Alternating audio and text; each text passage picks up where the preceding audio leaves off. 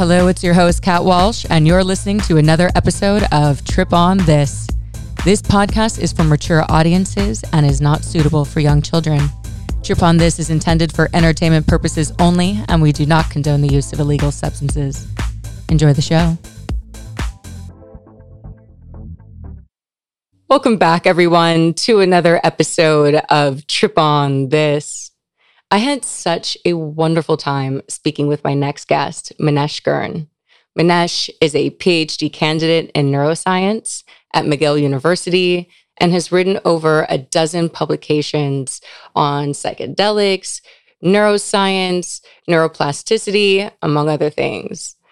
What makes this episode actually so much fun and just wonderful from the beginning to the end was not only all of the scientific aspect that we cover, and we do, but also we end it with such a beautiful conversation around just the philosophy of psychedelics and life and honestly how to live our best life beyond just the psychedelics. It was such a beautiful way to end it, and I really got to connect with him at the end. And I think you guys will too. I know just stuff that I'm passionate about is just how can we all reach our highest potential, right, in this life. We all have so much untapped potential. And that's what Manesh and I talk about on this episode. We also get into things like, what is the default mode network? This is a term we hear a lot in the psychedelic space. So he gets into what that is and why it's important. We talk about psychedelics and physical healing. We talk about psychedelics and the mystical side of things, how researchers are looking at that, how they're measuring it. We talk about what's exciting him for the future of psychedelics, what he thinks is underserved. Really, we covered a lot of really great territory in a relatively short episode. So definitely enjoy this. Listen to the end because it's a multidimensional, this episode, and I think you guys are going to enjoy it. A few things before the episode begins. If you're not following me on socials, please do so at @triponthis_pod. Again, that's at @triponthis_pod for Instagram, Twitter, and TikTok, and /triponthispod for Facebook. If you do follow me, message me, say hello. It makes me feel good that I'm just connecting to more and more of you. So reach out, say hi. I'll say hi back. And of course, if you are enjoying this show, send it out to your friends and family. Give it a like, give it a thumbs up, rate it, do all the things. It is so helpful for me to grow the podcast and get the word out. And with that, please enjoy this next episode with Manesh Gurn. Manesh, thank you so much for being here. Welcome to Trip on This. Thanks so much. Thanks for the invitation. I am so excited to talk about psychedelic science with you. I'm excited to talk about why you're passionate about psychedelics. I'm excited to hear about the future of psychedelic research and science. It is safe to say I am excited. I am excited to talk to you. Let's start with your passion first. When did you decide that you wanted to work in psychedelic research, and what really called you into the space? Yeah, totally. It's been a long time. So I think initially my first interest came through actually a book in high school, actually. I think I was like 17 or something. During that time, I got into kind of Eastern meditation traditions and Zen Buddhism and this kind of thing.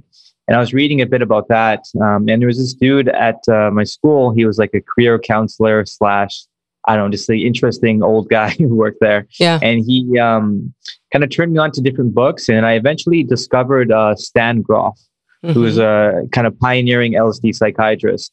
He did thousands of sessions, from 60s to 70s, early 70s. And he's written multiple, probably like half a dozen books at least. He's like in his 80s now. And anyway, I read his book and he just detailed in there his map of the psychedelic experience that he made over 4,000 sessions. Wow. So 4,000 sessions of meticulous notes and details of what these people were going through. High dose sessions, like we're talking like 400 to 600 micrograms of LSD. Wow. Okay, they're going there. And he really documented what people were going through and had this map of the different types of experiences that you can go through. And there were aesthetic, visual experiences. There were psychodynamic, unconscious kind of memory experiences.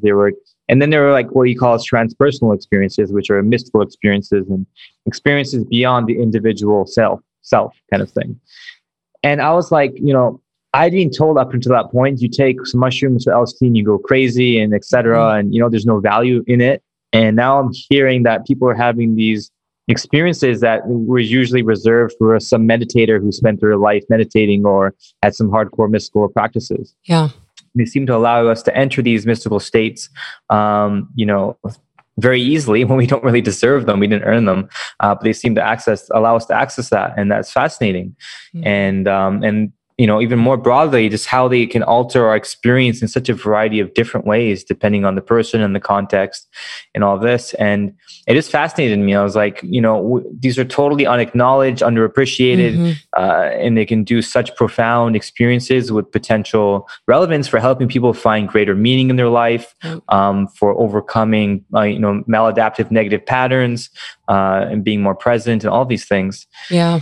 And so then, I was like, okay, I want to study this. I want to help destigmatize them. I want to bring more awareness to them and see what their potential really is. And then from that, I read a whole bunch of books about the history of that era and everything else. And I just became enamored with it and fascinated by it. And then, step by step, I, decided to go the neuroscience route because I got introduced to a research lab at UBC, University of British Columbia in Canada, Vancouver. And in that lab, they were doing research on mind wandering, daydreaming, meditation, very airy concepts, but like doing it in a rigorous way. And I was like, this is perfect. This is what I want to do with psychedelics.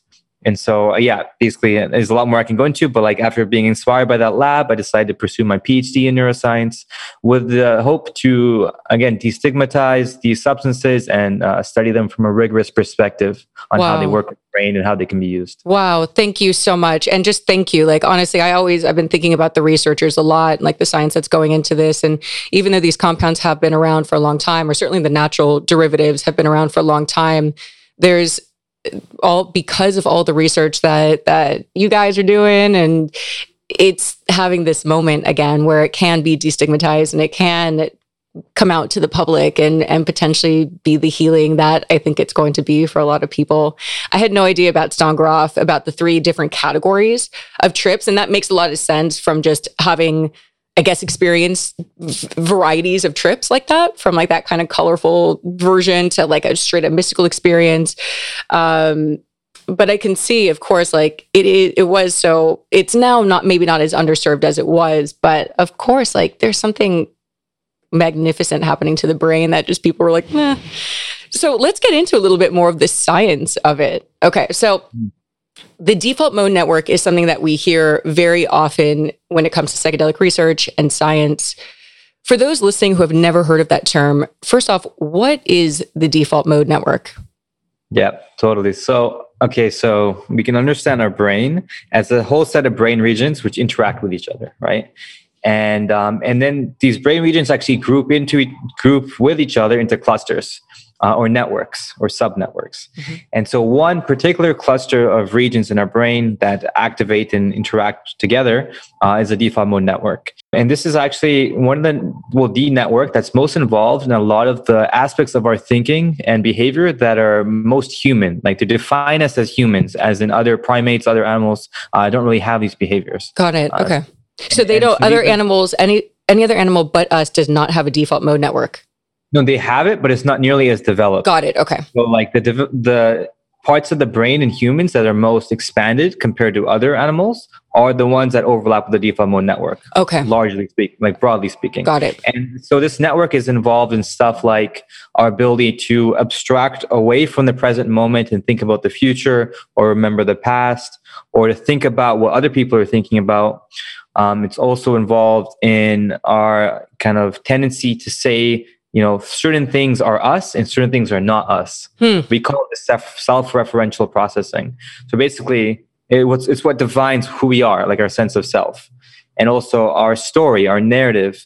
I was this person last week. I'm going to be this person in the future. I'm this person now. I'm Manesh with this identity, blah, blah, blah. That's all primarily underpinned by the default mode network. Wow. Thank you. And so what is the impact of psychedelics now on the default mode network? Why is it important to our healing? Yeah, totally. I should start by saying that I feel like the emphasis on the default mode network is actually a bit overblown. Okay. And what's interesting is that psychedelics, when they affect the brain, they don't affect just a single network; they affect the entire brain as a whole. And there are a variety of other networks in our brain.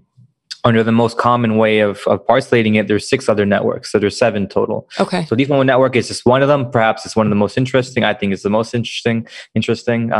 But the other ones are very important for our experience of the world and our behavior. And psychedelics, they affect basically all the networks in our brain to a large degree. Some of them sometimes more than the D1 network, depending on the data set, depending on the drug.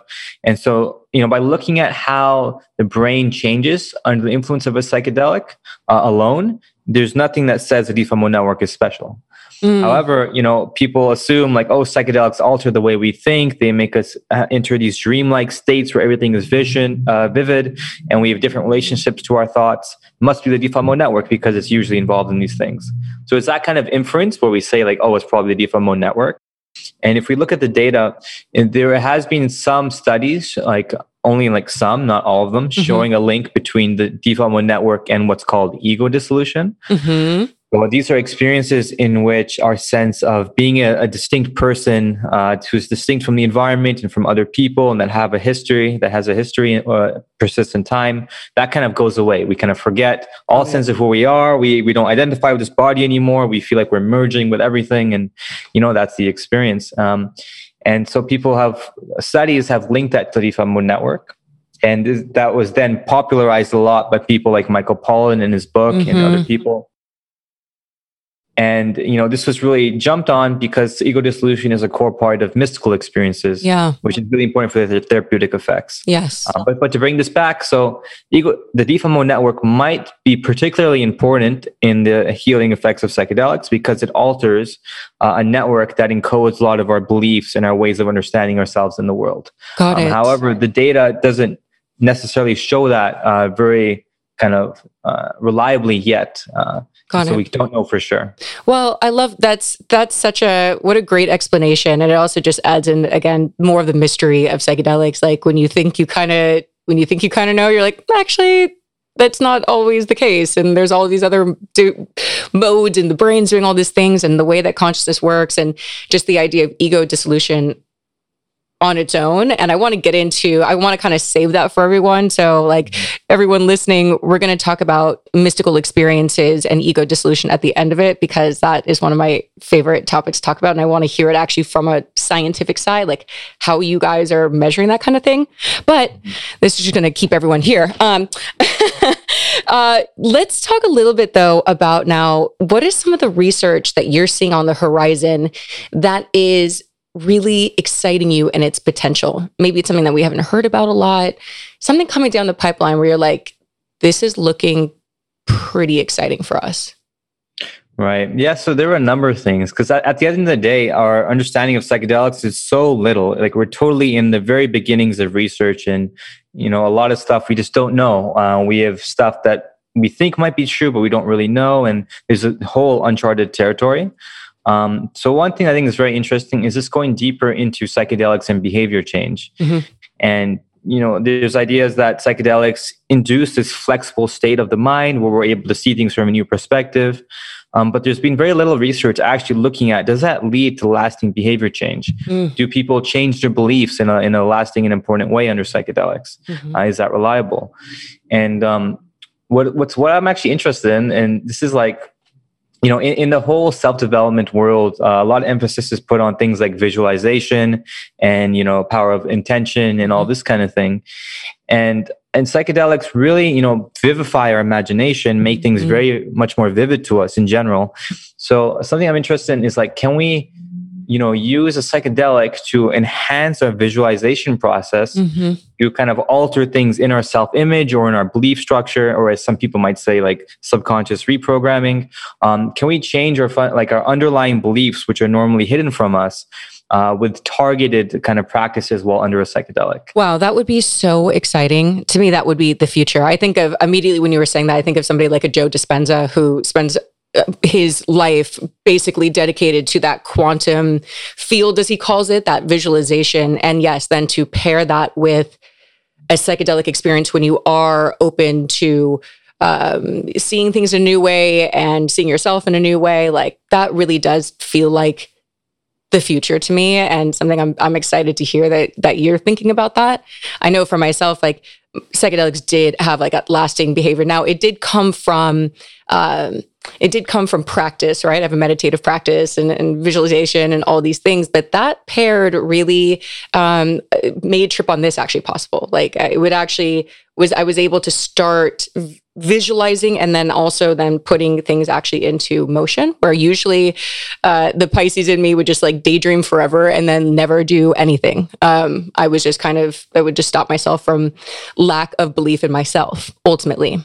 And that's what it had broken down, was that self-belief ultimately, that I was like, actually, yeah, you're good enough to do this and you should do it. And that is such a massive breakthrough. And it just reminds me, like hearing your story, I'm like, yes. And to then actually create some kind of a program or a practice that can foster that would be, everybody needs that, in my opinion. No, totally. And I think a lot of people, like you mentioned, Joe Dispenza, a lot of people are turned off by the quantum language, at least academic people, right? Mm-hmm. They're like, oh, that's like woo kind of stuff. But what I really want to do is add more credibility to these kinds of things, because there's definitely something there. People wouldn't be doing them, all around the world with success, if it was all nonsense. Right. So I think psychedelics are very well suited to amplify the process and make it more amenable to being studied. Yeah. So I do really want to explore that, because these things are interlinked with stuff like neuroplasticity, and again, how vividly we can feel as if our goals are already completed, for example, and these kinds of things. So I'm very fascinated in exploring that. And as a kind of complement to the whole healing aspect of psychedelics, we focus on helping people who are struggling through mental health conditions, which is extremely important and going to be more important over this next decade for sure. But then also, what about the relatively healthy people who want to live a deeper, more filling and effective life? Yeah. So I'm very interested in that, in furthering human potential in various ways. Yep. And again, this is very understudied, research wise. Huge. The human potential thing is so huge. I talk about that pretty often because, again, like I was saying, like that was my journey, and I was like, there's so many people that I just feel like we all have so much inner potential, so much untapped potential within us, every single one of us, that, and it doesn't have to necessarily be through psychedelics, but it is certainly one amazing tool. And I think coming back to like the woo-woo side of things, and like, I get it, like it's great that there is kind of different thought processes that go into everything. But I always, I think about things like the placebo effect, and I was like, that is incredible that the placebo effect is kind of consistently working across all fields. And so there's still just more to explore there. Like, why do people think that because they think they're healing, actually heal? Fascinating stuff. Yeah. It's fascinating. Totally. And I feel like psychedelics are a window into that as well, right? Because like there was this recent article going around media about a guy who can change his pupil size.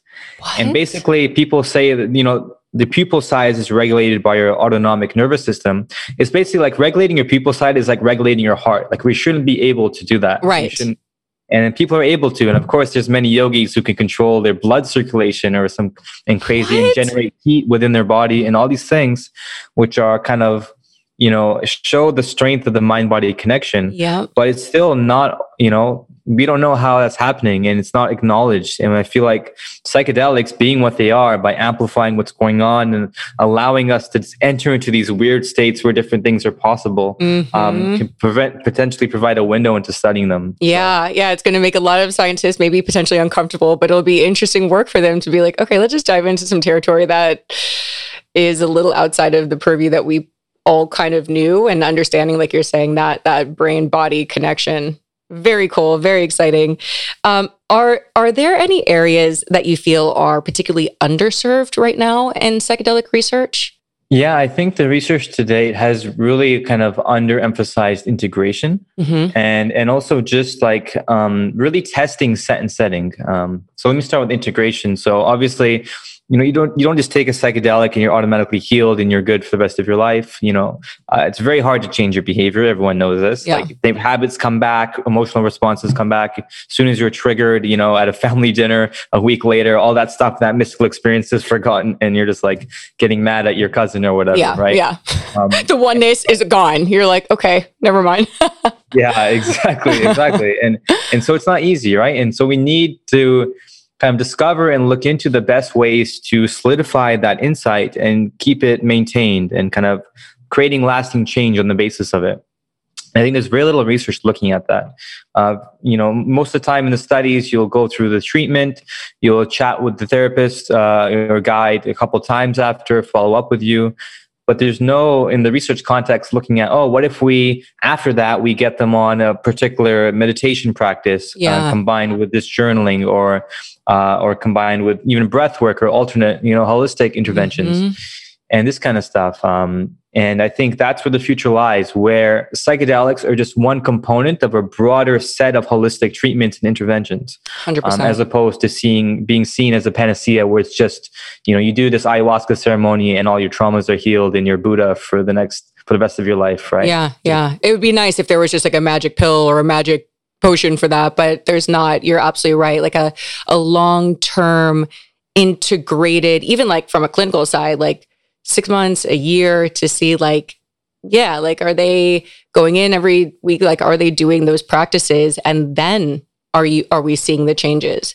Or even kind of, I would think like combining kind of a macro dose with a microdose regimen type of thing. Like, is there some kind of a mix between the integration with that is then with like, okay, then a little microdose and like, these are the practices that you're doing and journaling that. I had a guest actually who was on, who actually just journaled her microdose journey as well. And just how she felt every day. She just wanted to see what that looked like for her. And the big intentions or goals that she had set weren't necessarily like coming to fruition, but what was happening was like little things were changing, and the majorities of her days were a lot better. And as she kind of looked back, instead of looking like day by day, she looked basically at her data, right? The last like 2 months, and she saw just this overall increase in such a powerful way of her well-being, and how then that well-being then began to, after a couple months, shift the bigger goals. But what needed to happen first was all of these little tiny things that were out of basically alignment for her needed to get reoriented. She needed to basically come back into herself so that she was in a state where she could then handle the big stuff in her life, where she was in a place strong internally, emotionally, that well-being. And so I feel like that could be kind of come back to your point, like such an exciting, and definitely the future is that combination. Like, what are you doing after for the healing? Yeah, totally. And I think it's been avoided a lot because there's a lot of confounds, as the scientists would say. Like, there's a lot of things that happen after the experience, and you can't control for everything because scientists want like very neat environments where you know exactly what variables are influencing what. And in the real life context, there's whole many things that could be affecting it. Yeah. But I think that shouldn't be a reason not to study it outright. It should be one where we adapt our methods and find a way to make it work with something that's reasonably reliable, even if it's not perfect. Yeah. We shouldn't say we can't be perfect. It's too messy. Therefore, we're not going to do it at all. It's like, let's compromise. Let's see what we can know to the best of our ability and go from there. Yeah. And that's what I feel like needs to be done. And it hasn't really been done because it's just hard to design that kind of a study. Yeah. Yeah.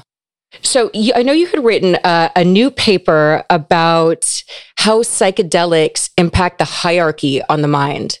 I'm not even going to begin to tell you that I know anything about what that means. So I would love for you to tell us a little bit about what's this new paper about? Why does it excite you? Yeah, totally. So so to begin, we can talk about the brain. And first, the question is, what does it mean for there to be a hierarchy in the brain, right? And we can say the way it's usually understood is a hierarchy from kind of brain areas that process our senses. So think of our senses as being very concrete. It's there. We can see what we see, feel what we feel, very concrete. Mm-hmm. And on the opposite side is very, very abstract. So it's our concepts, our models, our frameworks for understanding reality and what things are. And you can see how they're much more broad. in the sense that, my concept of a dog covers so many different types of dogs, right? Mm-hmm. And in that sense, it goes from concrete to general and abstract. And if you think about it in terms of the brain, we take in information from our senses. Mm-hmm. And at the end of the day, if I'm looking at a dog, all that's happening is a certain light, photons are hitting the back of my eye, and that's going into the brain as electrochemical signals. Mm-hmm. So that's all that's happening. And somehow we have to get from that happening to like, oh, it's a dog. And, here is my conception of dogs. Like, I like dogs. They're friendly. Oh, what about my cousin's dog? Is this and that? We have all this kind of stuff built on this very basic information we're getting. Mm-hmm. And so the hierarchy is from parts in the brain that process the very basic side all the way up, slowly up the hierarchy to the most general, abstract kind of knowledge-based representations.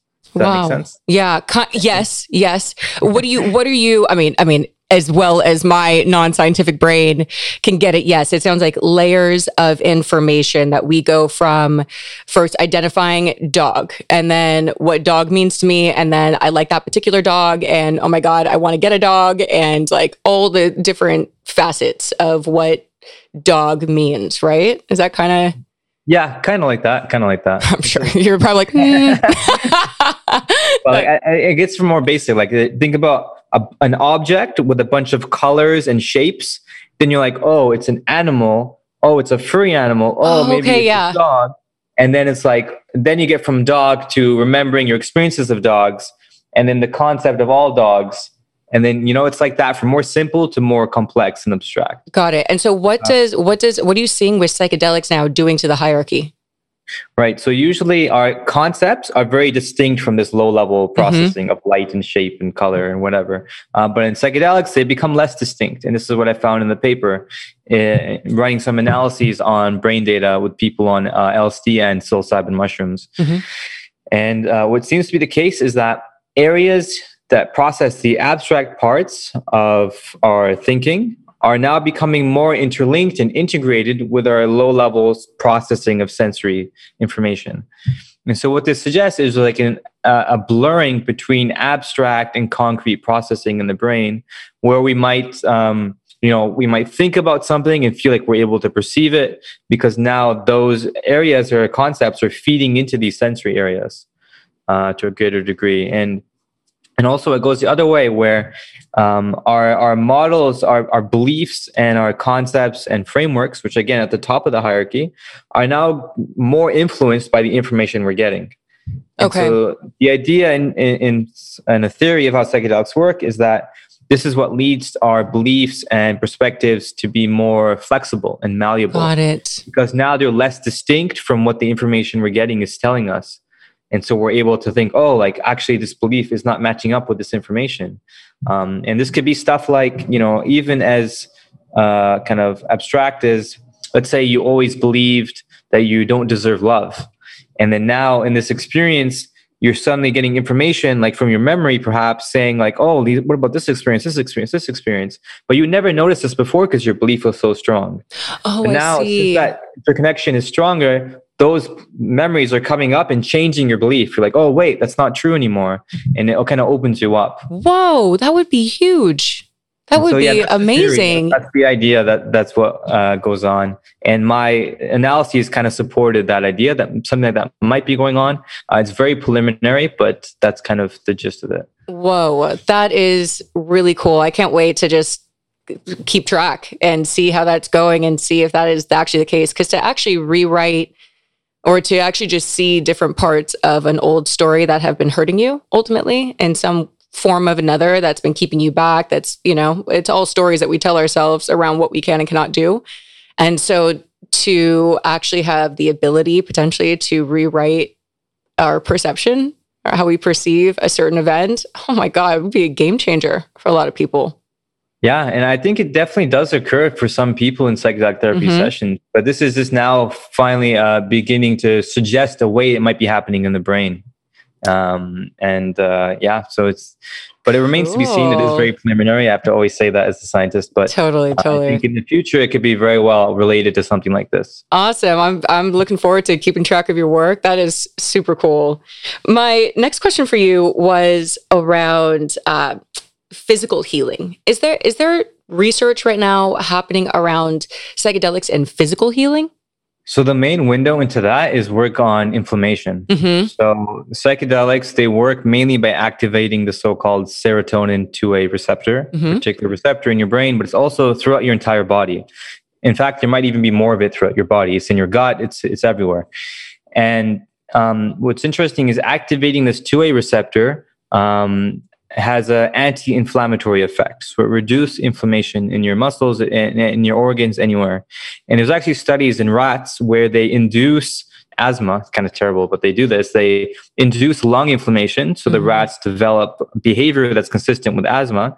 And then psychedelics actually help them relieve that asthma because it reduces lung inflammation. Whoa. And this is crazy because we think of psychedelics working on our mind, on our brain. We don't necessarily think about other very physical aspects like, oh, it affects your lungs, but it does to some degree. And so I think people are definitely studying it now for things like chronic pain, and migraine headaches, and these kinds of things, with the idea that psychedelics can help relieve them by these anti-inflammatory effects. Yeah, I could speak from personal experience. Like I deal with joint swelling.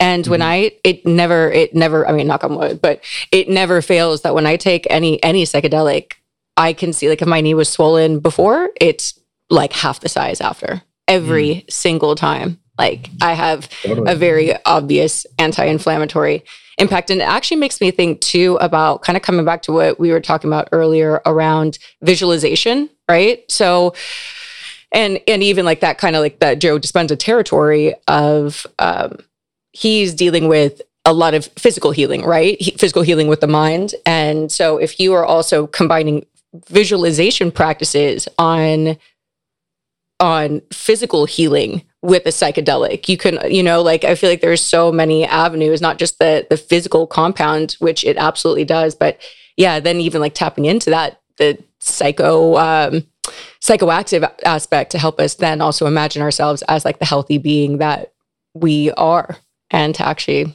become it. Yeah, very much so. It's really interesting. Yeah, because psychedelics are amplifiers. They amplify what's going on, right? As I said, and that could be, so whatever you're doing in a normal state, it can potentially amplify that, make it much more immersive if you really get into it. So I think it can be really effective. And yeah, it's fascinating. It gives us this, psychological state that's conducive to transformation, but it's also doing these very physical things to our brain and body to also help us. So really helping us out on all fronts. I mean, psychedelics are fucking awesome. Like, okay, maybe I'm super biased. I know you are too. You work in it and I talk about it all the time. All right. My last question for you is the part, because I have such a spiritual background and this is just the part that excites me, is how are you guys, like, just from that research scientific side, when people are having these mystical experiences, how are you guys measuring it? And what are you making of it? Like, I understand the scientific mind might perceive it differently when they hear it. So I'm just curious, like, what's the process on your end now? Yeah, definitely. So I think, well, for one, psychedelics have definitely made mystical experiences a bit more scientifically respectable. Ever since there was a study published at Johns Hopkins University in 2006 showing that psilocybin can, reliably induce these experiences, which are very similar to those reported by mystics and saints and, yogis, meditators, etc. And, how they measure it is using questionnaires. So it's actually quite, what's the word? Simple. Yeah. I want to say crude, but that sounds too bad. That's too extreme. But basically, like, how much they separate mystical experience into different categories or types of experiences based on the religious mystical literature. So stuff like, did you feel a sense of unity, a sense of oneness with all things? Did you have a sense of that you're encountering ultimate reality, like this is how it really is? Did you have a sense of bliss or your euphoria? Did you feel like you're getting in touch with something that's sacred? Do you feel like you transcended space and time? I think there were a couple others too. And like these different categories, and then they take those concepts and put it into a questionnaire. Like, rate from 1 to 7, I experienced a blurring between myself and the surroundings. I feel like I experienced ultimate reality. My experience felt more real than real. I lost all sense of space and time. And just like rate these from 1 to 7. And then if you meet a certain threshold, they say you have a mystical experience. So that's kind of how it goes usually. Interesting. And I mean, I guess What's the interpretation? Like, I'm just curious. Like, a lot of people are seemingly having otherworldly experiences, right? Experiencing something greater than themselves, a oneness. There's a lot of also, like, from what I understand, like with DMT, for instance, machine elves and entities and beings, the hundreds of thousands, right, of people like all around the world have kind of talked about very similar experiences without knowing each other before a time where it was even publicized. How do you make sense of that? How do we make sense of that? The short answer is like, well, either it's explained away or ignored, or people don't know what the hell to do with it, right? Right. So I think for mystical experiences, like, let's forget about the entities. That's like a whole nother thing for now. Okay. But like experiences of oneness and of bliss, you can't deny that people are having these experiences and that they feel real to them. You know, while you're in that experience, you're like, this is it. Like, I've understood the nature of all things. I'm whatever. And they feel in touch with the higher power and whatever. And like the fact that people have that experience is something we treat as a scientific phenomenon of interest, and we study that. The idea is like, okay, people are having these experiences. Let's test. Is it changing their metaphysical beliefs? Is it changing their outcomes? Are they, more spiritual after? Are they more? Are they doing more pro-environmental stuff after doing it? And it's like studying it from a very objective standpoint, while also avoiding the question of what does it really mean? Yes. That makes sense. But like, because at the end of the day, we can't really know what does it really mean. It's on to your interpretation of it. Totally. And there's no objective way to say, oh, this is what it means. It's telling you the nature of reality, and it's definitely not just in your brain. Yeah. And we can't know that. We can't answer that question. It's like that's the great mystery. That's the mystery of life right there. And so maybe it's not supposed to be answered, but coming back to like how you guys are measuring it, like, are you finding that? Are people, what are those mystical experiences? Generally speaking, are they shifting people to a more spiritual background? Are they getting more interested in the environment? All of those questions, like, is it actually shifting the way in which they view the world? Yes, it is. So people have shown more pro-environmental attitudes after having a mystical experience. They've have increases in certain personality domains, such as openness to experience, which is just like how much you're open to new things, how much you're connected to your fantasy side, and this kind of stuff. And also even in the clinical trial stuff for tobacco addiction or depression or alcoholism, the more you have a mystical experience, the more you get better. The less you smoke, less you drink, more your depression symptoms are healed or go away. So it does seem to be a very important aspect of what makes psychedelics so effective. Well, I love all of this conversation around just psychedelics and what it's doing on the brain, what it's doing for our lives, all of that kind of just the different facets, the physical side, the mental side, and now kind of hearing what you're saying around how this spiritual side is also creating openness for change and all of these things, like just thrilling work. So tell me a little bit more about the projects that you're working on. We'll kind of end it here. I know you've got your own YouTube channel, The Psychedelic Scientist. What are you up to? Where can people check you out, look at your stuff? For sure, yeah. I'm up to a lot of things. So on the research side, what I'm doing these days is I'm working with Robin Carhart-Harris. Who's like a really? leader. Yeah. So I'm working with Robin and others from his team, his old team in Imperial College London, analyzing some of their data with people under the brain data of people under the influence of LSD, DMT, and psilocybin, kind of analyzing it in new ways, kind of looking at brain networks, how they change, and looking at some technical stuff around analysis techniques and this kind of stuff with them. So I'm doing that. And then actually my PhD work is actually on the DeFi Mode network. So that's the main focus of it, because I'm here in Montreal. We don't collect psychedelic data here, unfortunately, at the moment.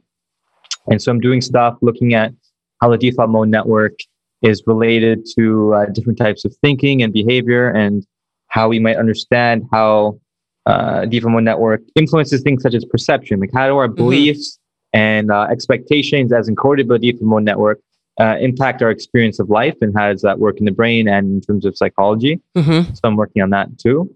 So that's kind of my stuff that I'm working on now. Got 2 more years of my PhD. Then I'll probably go to University of California, San Francisco, to work with Robin, who's there now. Very cool. Okay, so he's over here now in the States? Yeah, he just moved there, I think, last month. Okay, yeah, because I recall him being back in London, right? Yeah. before doing But now work? he's in the Bay Area long term. So I'm going to go join him. I'm sure it'll be Yeah. nice You guys going to pioneer the future for us. It's beautiful. Yeah, totally. That's the plan. So yeah, I'm up to that. And then apart from that, I have my YouTube channel, as you mentioned, Psychedelic Scientist, because something I am passionate about is providing solid education on psychedelics and the latest science and the neuroscience in a way that's not super sensationalistic, like a lot of news treatments of it, not superficial. So it goes into deep depth and it's nuanced but it's understandable by the layperson. Yeah. So I really try to find ways to explain things that make sense to people without being overly technical. So that's what I do. My YouTube channel, The Psychedelic Scientist, on YouTube and Instagram. And then apart from that, I haven't said this to anybody yet, but I'll say it here. I'm putting together a psychedelic neuroscience course with a friend / colleague of mine, I guess, named Melanie Pincus, and for Psychedelics Today. So it's a psychedelic neuroscience for lay people and clinicians course that we're hoping to launch next year. Wow. Congratulations. Yeah, totally. That's huge. Under this line of of good psychedelic, education. Yeah. That's another thing. Yeah. God, you're busy, but you're just doing so much important work. Again, like I was saying, just listening to you again, like all the amazing, I know it's just early days, but the potential is just so thrilling and exciting. And the timing is so relevant and necessary right now with the state of the world. Like it feels perfectly divinely synchronistic that it's all, thank goodness we're going to have some tools as we kind of re-understand ourselves in like the world that we live in now. As the world changes, I feel like it's going to just keep changing a lot. And we're going to need to keep adapting and finding ways to actually be in a state mentally to actually adapt to change. Easier is going to be very beneficial for us if we're not so fixed on the way it used to be. Yeah, it's so important. Yeah, especially with the whole COVID thing, everything, obviously the mental health crisis, this is blowing out of control. It's insane how it is. So I think psychedelics, even though they're not for everybody, they have a potential to really help a lot of people, but I think also have the potential to really show us the possibilities of personal transformation and healing. And, tell people that you don't have to be living with anxiety your entire life. You can actually get over it by resolving the underlying thing that's contributing to it. And that's actually possible for you. And people just don't believe it a lot of the time or just don't acknowledge it. I find that there's a lot of over-identifying actually with like also being sick or suffering. Like it's a weird twisted thing that we do as humans where we identify with things that actually hurt us and we don't want to let go of those things.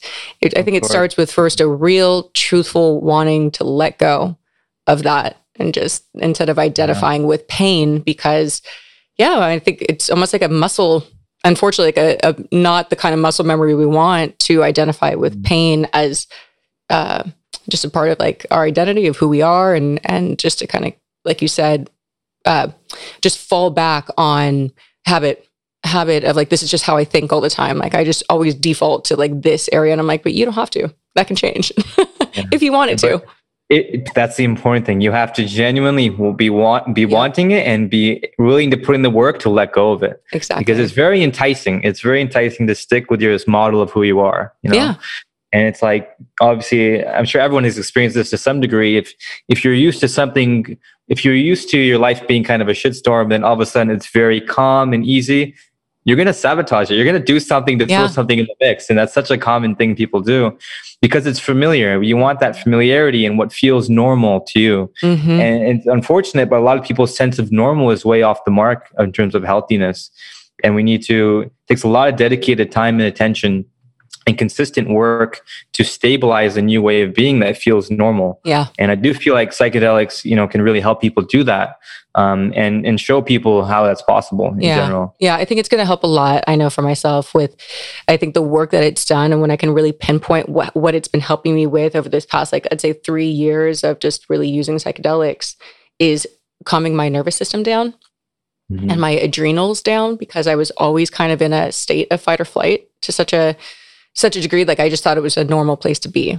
Like I just thought like, oh yeah, that's just I thought that was I didn't think I was even like anxious or nervous. And I think what it's showing me through, again, like psychedelics practice, I have meditation, yoga, all the things, is how my central nervous system is so focal to my well-being, and how much work it actually needed to calm down and stay down, to not actually, because it was actually defaulting into a state of always being in a fight or flight and not realizing that. I think most of us are kind of there in this type of society. It's so like quick, fast, like got to get it done. There's so much fear of getting fired, fear of not getting there, fear. I'm like, well, everybody's so fucking afraid. Of course, we're all like walking on eggshells a little bit in our own life, because we're just walking around with way too much fear than we should.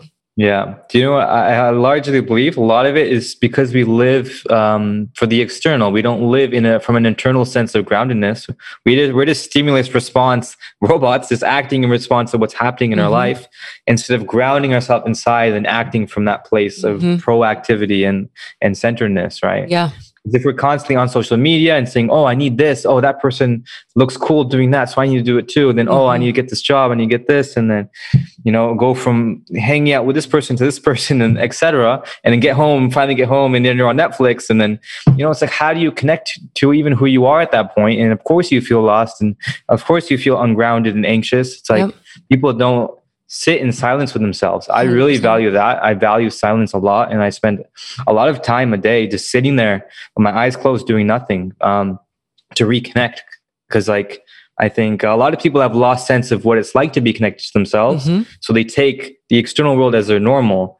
But once you, even if you go on a retreat or go away and you find a sense of groundedness, and you go back into the world, you know what it's like to lose that. Yeah. And then most people are so gone on the loss, they don't remember that experience. Yeah. So I think I really advocate for silence and stillness and taking time to do nothing. It is, I think, the thing that we all need. Above all else, it's that.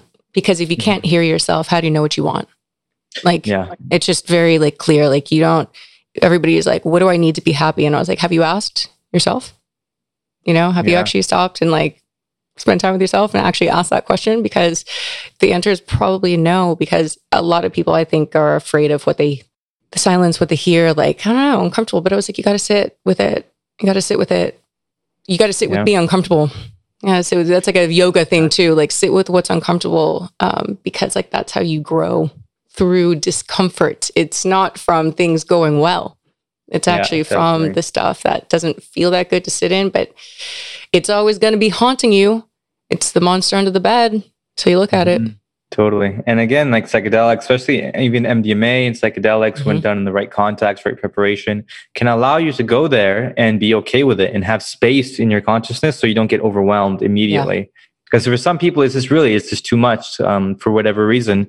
And I think in that sense, having a little aid such as that, if you're not, it could be an aid through a drug like MDMA or psilocybin or something, or it's the mindfulness course that you take and really do it in a different context. Yeah. I think, as you said, so it's always going to be there unless you sit with it and let that move through you. Right? Yeah. Very cool. What a fun conversation. Perfect. We got a little science in, and then we got a little philosophical, which is my jam. So fun. It was great to get to know you. I'm so excited for the work that you're doing. Please keep me posted on the hierarchy, everything that's going on with that. I'd love to, is there a place that we could keep track of your work? Do you publish your papers? Do you talk about it? I do publish my papers, but they're probably going to be very technical most of the time. But the best way to keep up with me personally and my research is Twitter. So my Twitter is mgurnneuro. So MGIRNENEURO. So mgurnneuro. Just follow me on Twitter. I tweet all my research and etc. So that's the place. Manesh, thank you so much for being here again. I truly appreciate your time. Yeah, my pleasure, Kat. It's a lot of fun. Awesome. And for everyone, as always, trip on this.